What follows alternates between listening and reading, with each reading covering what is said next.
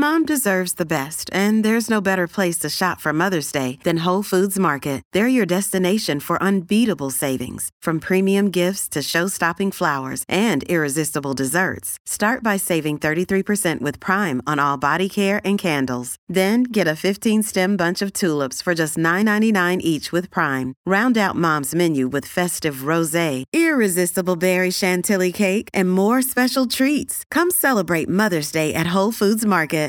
Hey, Lore Party listeners, it's Abu.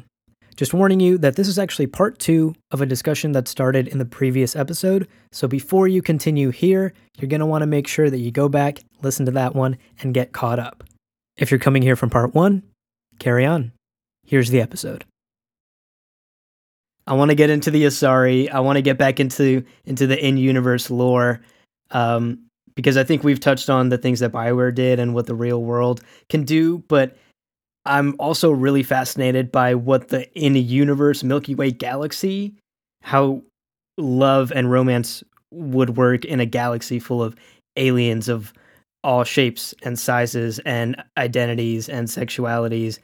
I want to hear your guys' thoughts on whether or not you think being in this universe, not just planet Earth with humans, but this universe with many species, would that increase or decrease sort of the acceptance of different types of love and sexuality and identities? Or do you think it would increase the prejudice and tribalism that would be present within the races already? I think that it could go either way, and it would probably get worse before it got better. Like, I can see being with an Asari not being a big deal because of how humanoid they look, or how humanish they look, rather. Whereas being with a Turian is going to be a much bigger deal given the prejudice against Turians due to the Contact War. I mean, there's definitely prejudice built against the Turians because of the First Contact War, and it sucks, and it's not necessarily appropriate in this day and age. But we have to remember, it's only been 26 years since the First Contact War. You can't defeat prejudice like that in 26 years. We can't defeat prejudice here in 400 years. Yeah. Like within the human species. Like imagine bringing a Turian home to your parents. Exactly. Like I think it would definitely get worse before it got better. But is he Jewish? I think that's I was going to say I think tribalism and I think them versus us and sort of what is okay is this line that kind of gets incrementally pushed as eyes are opened to new possibilities. And so like widespread conversations about non-binary identities is something that I think is kind of pushing things forward. Now in the Mass Effect universe, we encounter the Turians and we have this First Contact War. And in a lot of ways, I think that would lead to humanity as a whole being like, yeah, whatever, date whoever you want, as long as it's not a Turian. Like, as long as you're not dating one of those bug bastards, right? And then like what you said, 26 years later, this is like when the series starts. So very clearly, like that's a quick. But just imagine you meet the Turians and you're like, oh no, none of them gonna be dating my daughter. And then you meet the Asari and you meet the Rachni and the Krogan baby. and the Krogans, and you're like, well, all right. I mean, he's got a nice voice. Like, I'll deal with it, sure. And I think it's that broadening that I think would help, but it's just tough, right? Because you're right that our track record on Earth is not so good.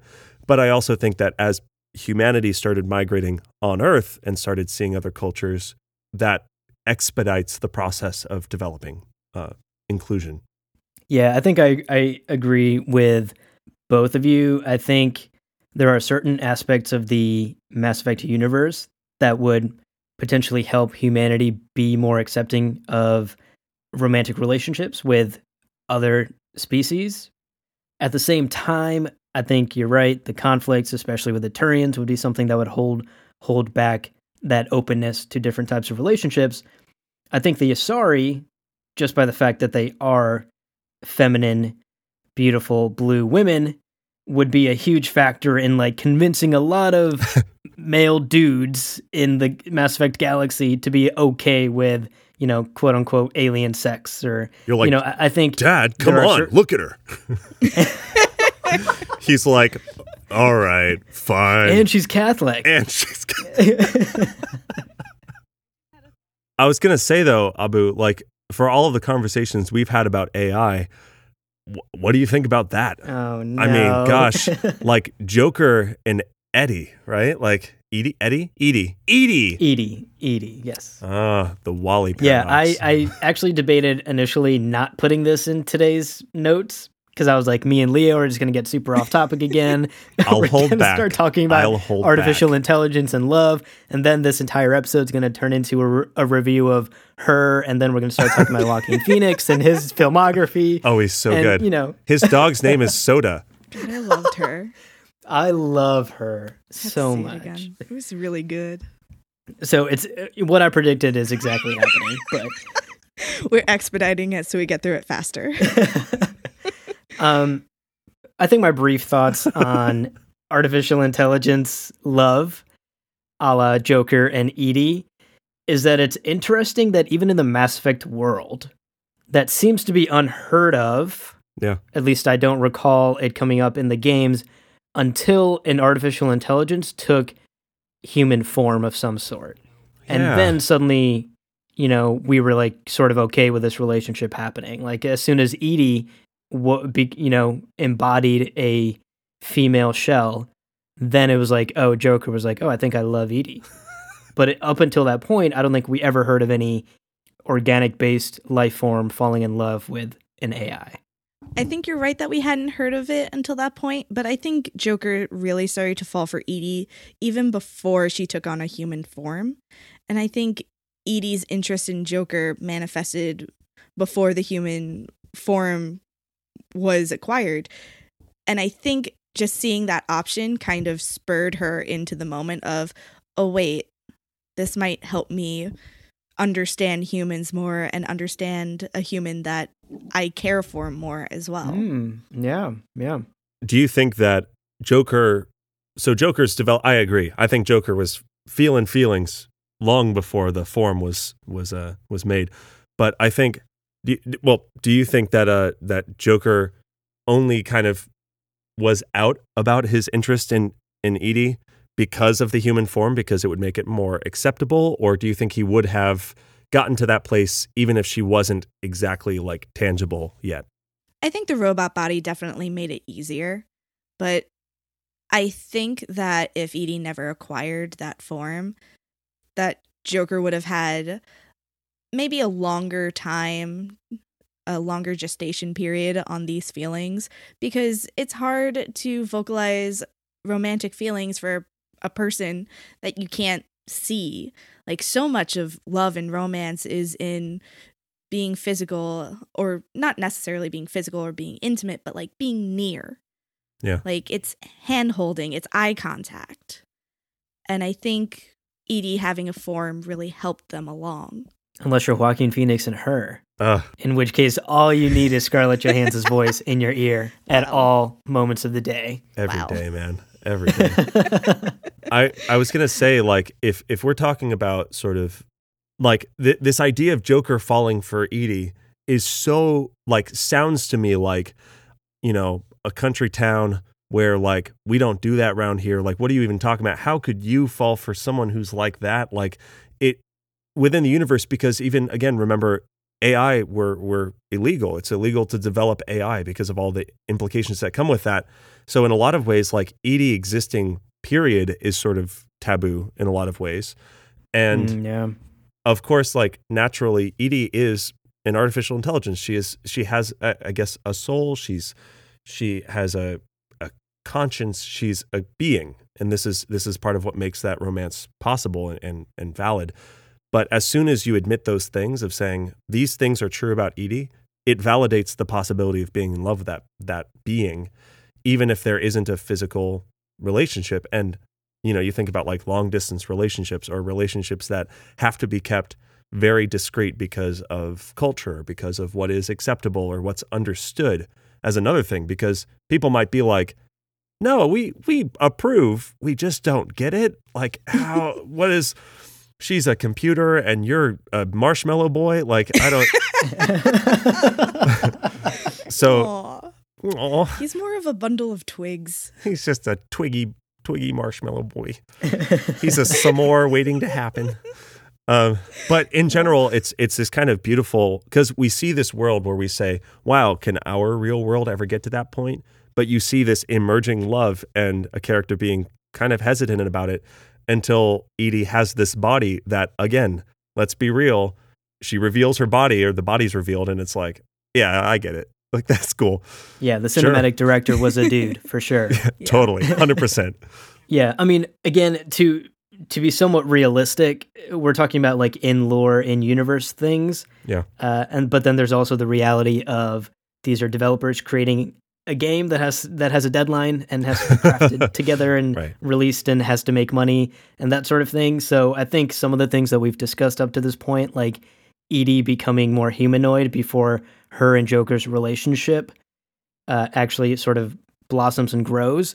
While it would be interesting to see that play out without her humanoid body in like a Joaquin Phoenix, her sort of story, I think for like literal gameplay and visual reasons for BioWare to tell that story, they just decided it would be easier to find some excuse to give her a humanoid body.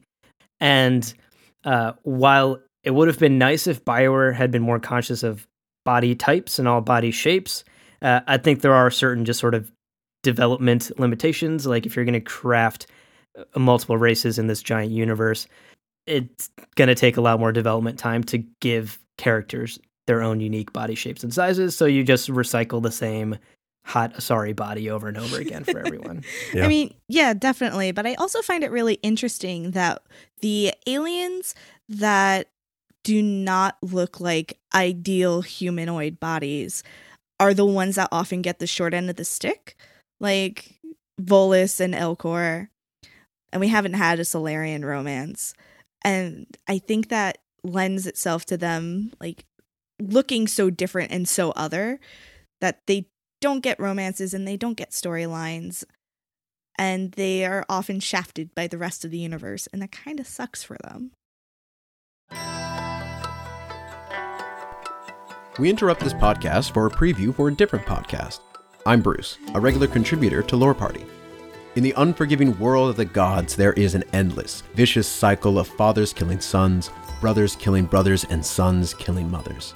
But Kratos, the ghost of Sparta, looks to end that cycle with his son Atreus, as they journey through the various realms of the Norse pantheon. Tune into our God of War episodes where my co-host Abu and I discuss the latest installment in the God of War series from 2018 and the insightful ways the game creates more depth in a beloved franchise. Just check out our Lore Party feed and search God of War. It should be easy to find. We now continue your regularly scheduled podcast.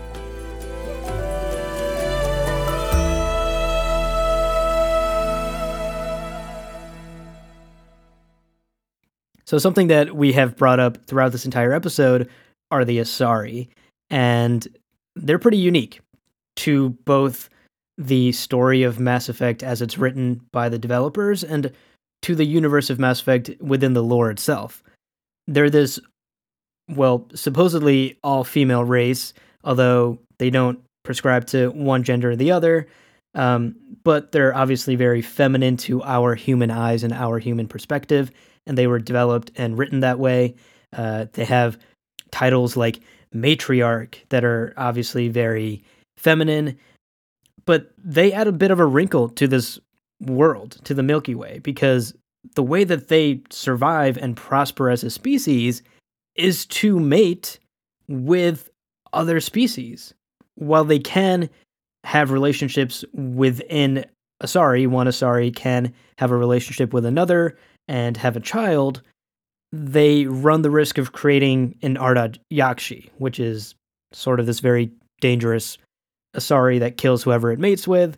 But my long-winded point here is, do you guys have any thoughts about the Asari and what they represent for the universe? Like, they are this species that needs to mate with other species to evolve, to sort of take the genetic code of other species and incorporate the best parts of it within their own offspring. That's how they evolve and grow and continue to prosper. That's interesting. Yeah, I definitely agree that they are an interesting race. I would not say that they don't prescribe to one gender or the other. I think they definitely consider themselves to be one gender. Liara has used the term monogender before. Yeah. So I you're think right. they do prescribe to like being a feminine gender. And we haven't met any Asari that kind of stand out and say, yeah, but I prefer masculine terms. And Right. I think meeting an Asari like that would be really interesting and would like spark a lot of questions about how Asari think about sexuality and gender. And I would love to hear a story about that. Yeah, I actually agree. I can't recall any time in the game we met an Asari who preferred pronouns like he, him. Right. Every Asari that we meet is always a she, is always a her, and is always treated, for all intents and purposes, like a woman. And but like within the lore itself, it's canon, and BioWare has officially stated that they can decide how they want to, like they get to decide what their pronouns are. They get to decide. I don't know. Like to me, the Asari seem like this, almost this like ideal of openness. Like they're very open with their sexuality. They encourage romance and partnerships with other species. In fact, it helps it helps them evolve and grow. And then they also have decided that like they may look and talk a certain way, but the way they address each other and the pronouns that they use with each other and what gender that they consider themselves to be is up to the individual. That seems like a society that has sort of thrown off the shackles of traditional, gender roles or traditional like sexuality or what's right or wrong.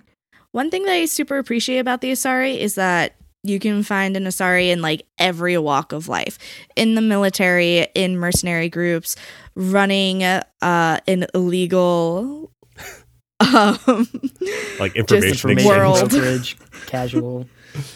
Like being the head of a crime organization. Like they could be doing anything. They could be a consort, they could be a stripper, they could be an ambassador.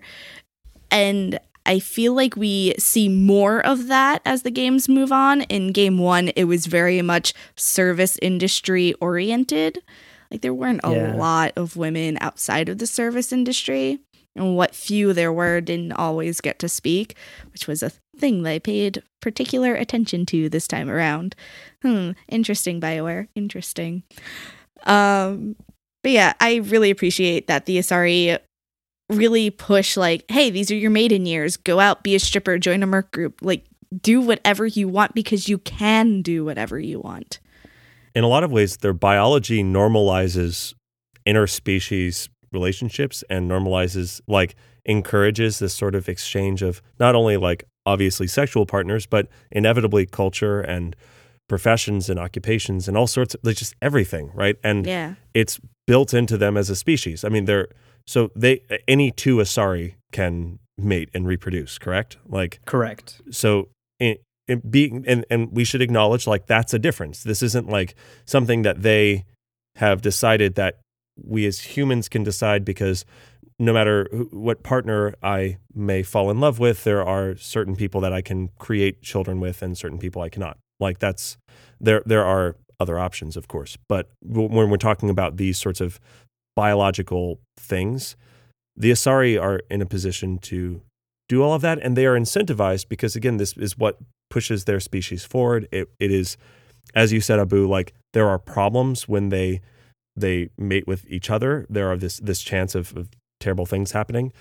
But it is wonderful that they're able to say like, hey, like I'm going to have sex with who I want to. And if you have a problem with that, that's kind of your problem. And I'm just like happy and confident in who I am as a person. It's like, yeah, rock on, Asari. Hell yeah. Hell yeah, bro.